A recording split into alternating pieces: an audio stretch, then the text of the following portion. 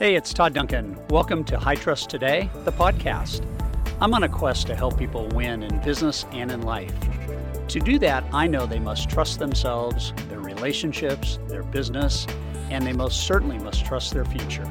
When you do that, you set in motion a universe of possibilities, and that journey begins right now. Whatever you're dreaming tonight, whatever you're thinking over the next 4 days, the reason you're here is to make sure that it ought to be you, right? It ought not to be anybody else. It ought to be you. And so when you're fit this way and you're thinking this way, then we can start to apply the go fast to this. So let's switch to that. What does going fast actually mean? Okay? What does going fast actually mean? So this may or may not surprise you, but this is how most people view traffic lights. True or false? Should I, shouldn't I? Shouldn't I, shouldn't I? Should I, shouldn't I, right? Sometimes we get in conflict. You can see the hand, don't walk, and then the walk at the same, right? Okay, some of you have made up your own rules. I know that sounds kind of wild, but this is what you look like. Okay, so 55 means 65, and 65 means 80, and if it says 70, then there theoretically is no speed limit. Boom, right? So it's time for a true confession, all right? How many of you have ever negotiated lane position when coming to a red light based on the number of cars in front of you and potentially the make and model of the cars in front of you? Let me see your hands nice and high. So that is everybody in the room, right? Let's just try to navigate for position, right?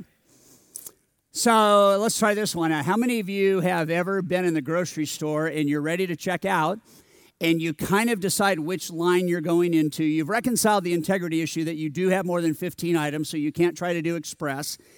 But you're kind of jockeying for position, right? And then you pick your lane. And you pick your lane because that lane you think is going to be what?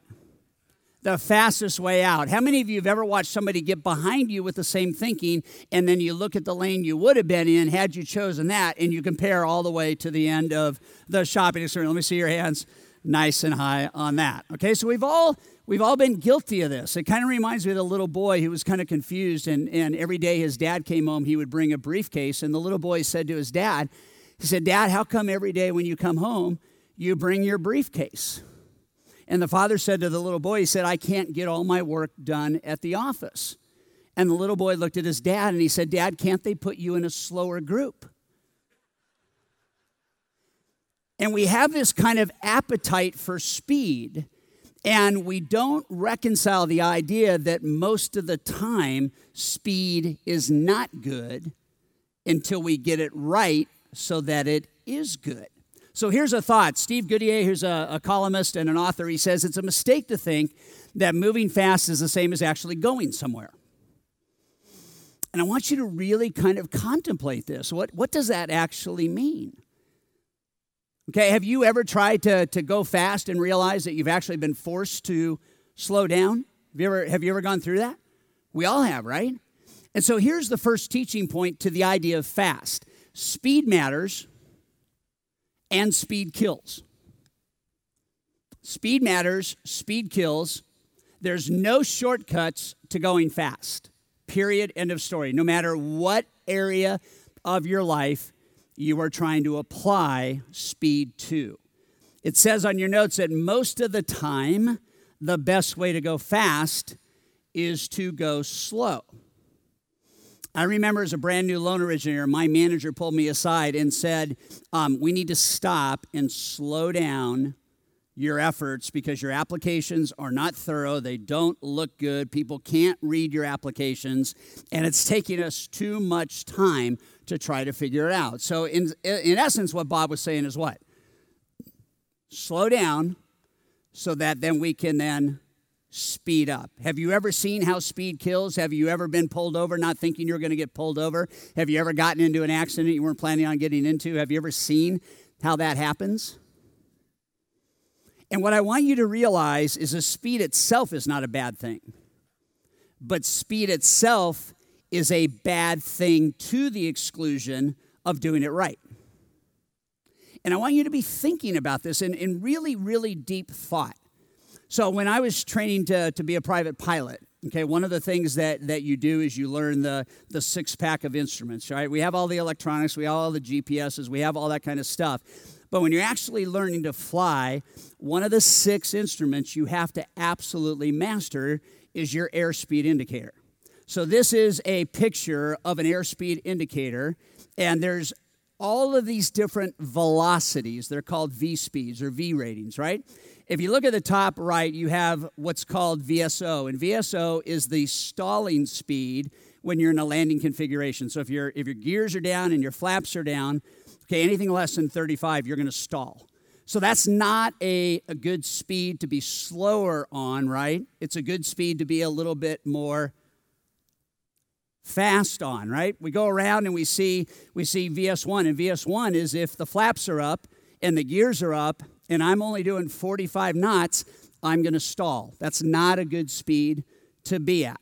When you look at the green arc around there, okay, the green arc is a normal operating speed. You want to be within that green arc. You don't want to go beyond this, and you don't want to be less than that, okay, because that's the maximum and the minimum operational integrity of the airplane. Those are the speeds you have to be going. When you look at the white arc on the inside, you cannot go faster than 88 knots with your flaps down, or it will cause the plane to go into inoperative flight. So it's a good thing to be going that fast, but it's a bad thing to be going that fast with your flaps down, right? You got the green arc, and then you hit the VNO, and the VNO is really interesting. VNO is like the max structural speed in normal cruising weather and configuration. So I got to be really careful of when I get into the yellow, what is the yellow arc? It's like cautionary. You got to be really careful when you get into the yellow, and then you have VNE, which says never exceed speed.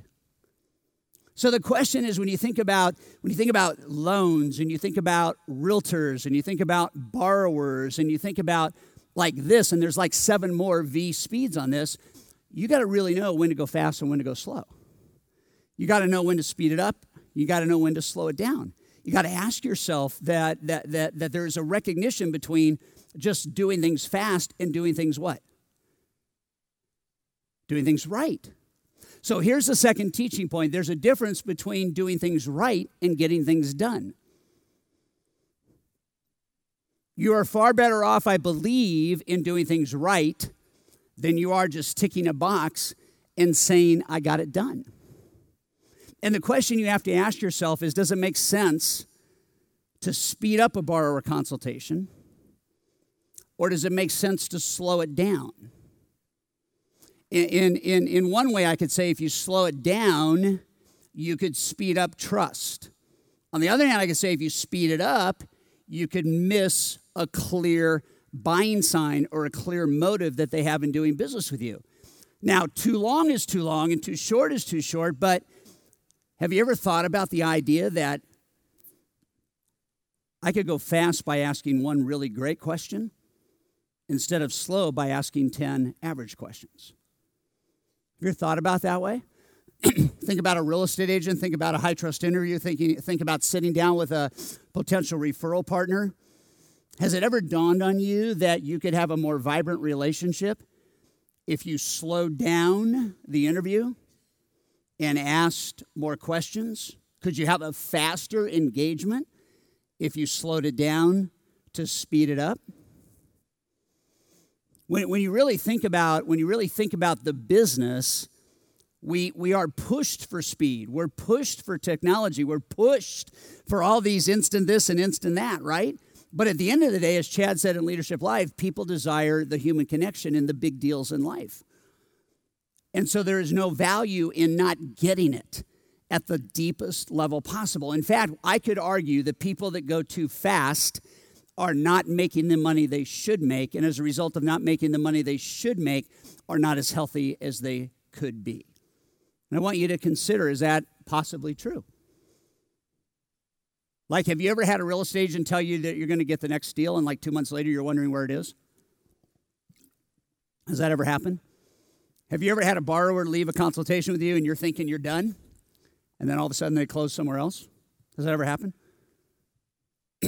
So what am I actually saying here? I'm actually saying that if you slow way down and you focus on the areas that matter most, not all of them, but the areas that matter most, and you have a perpetual dissatisfaction for how you're doing in that area, and all you choose to do is get good in that area on your way to great, I can tell you right now that your economic future would be transformed. And that's what I want you focusing on over the next 3 days. We got 23 people that are going to be on stage with interviews. We have 10 keynote speeches. We have 14 high trust coaches. I want you to be thinking about, have I really figured out that there's a difference between efficiency and speed? Have I really done that? Have I really stopped long enough to think that there is a difference between efficiency and speed? So I'm going to read you something right now. This is an individual that is in this room. And I'm just going to share with you some of the highlights, okay? So hey, Todd, just a reminder, I made a commitment to you in February that I would make $600,000 by the time I arrived at Sales Mastery.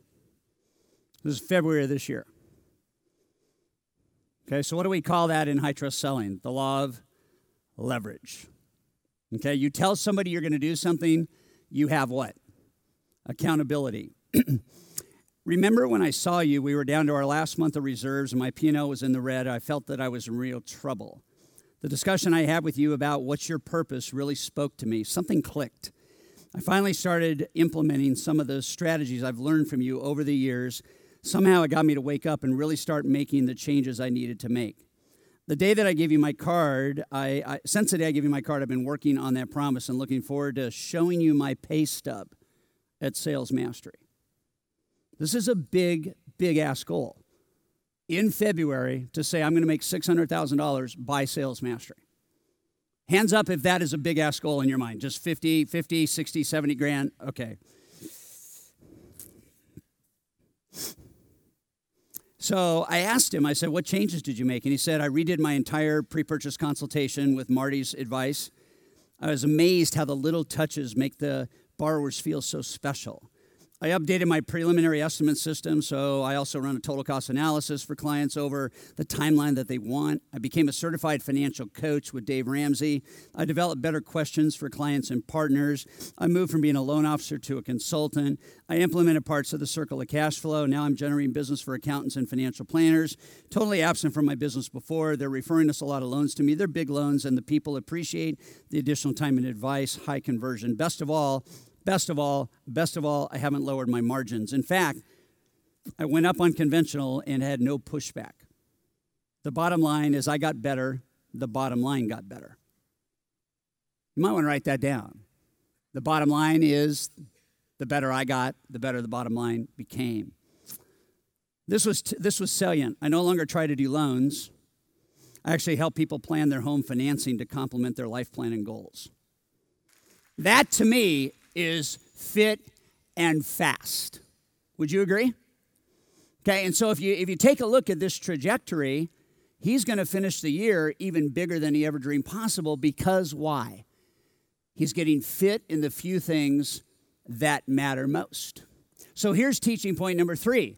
The faster you get better, the faster you implement, the faster you will create more value in the market. That's what this is about. Okay, the faster I get better, the faster I implement. 2 things. I got to get better, and then I got to implement well. You will create more value in the market. Here's the future. The future is the value you bring to the market. I said that last year. The future is the value you bring to the market. If you are not on a scale of fit at the highest value level possible, okay, you won't have the attraction you could otherwise have. The more value you create, the more attractive you become. As Chad said today, the more you slow down and get to know the people that you're working with and get to know the people that you're doing loans for, okay, the more that they're going to go out and help you attract from the marketplace.